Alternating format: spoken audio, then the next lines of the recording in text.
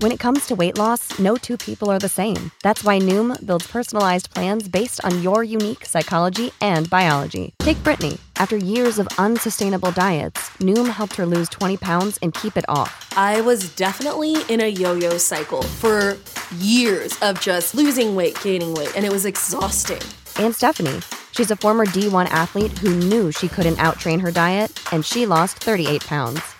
My relationship to food before Noom was never consistent. And Evan, he can't stand salads, but he still lost 50 pounds with Noom. I never really was a salad guy. That's just not who I am. Even through the pickiness, Noom taught me that building better habits builds a healthier lifestyle. I'm not doing this to get to a number. I'm doing this to feel better. Get your personalized plan today at Noom.com. Real Noom users compensated to provide their story. In 4 weeks, the typical Noom user can expect to lose 1 to 2 pounds per week. Individual results may vary.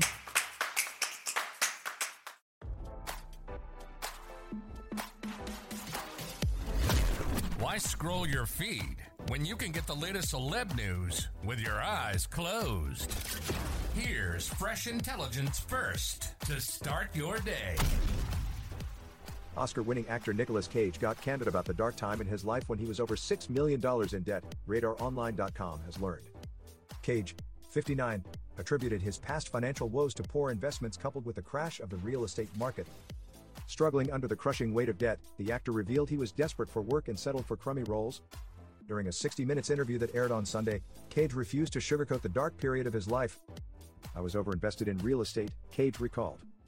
"The real estate market crashed, and I couldn't get out in time." Under pressure to repay his debt, the Raising Arizona actor accepted any role that would help alleviate the massive financial burden. "I paid them all back, but it was about $6 million, Cage said, while he added that he never filed for bankruptcy. After CBS host Sharon Alfonsi stated that it must have been a dark time for the actor, Cage agreed.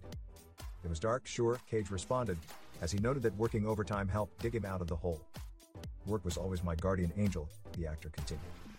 "It may not have been blue chip, but it was still work." Many roles during that period fell under the direct-to-video category, a caliber of work that most accomplished industry veterans would avoid at all costs. Nonetheless, Cage saw the opportunities as work and a paycheck. "Even if the movie ultimately is crummy, they know I'm not phoning it in, that I care every time," Cage said of his past roles. His remarks aligned with past comments on movies that didn't work in his favor or at the box office. "When I was doing 4 movies a year, back to back to back, I still had to find something in them to be able to give it my all," Cage told GQ in March 2022. "They didn't work, all of them. Some of them were terrific, like Mandy, but some of them didn't work." Over a decade since the real estate market crash of 2008, Cage remained open about paychecks being a motivating factor while he was millions in debt. "I can't go into specifics or percentages or ratios, but yeah, money is a factor," Cage told the New York Times in 2019. "I'm going to be completely direct about that. There's no reason not to be. There are times when it's more of a factor than not," the actor added. "I still have to feel that, whether or not the movie around me entirely works, I'll be able to deliver something and be fun to watch." Now, don't you feel smarter? For more fresh intelligence, visit RadarOnline.com and hit subscribe.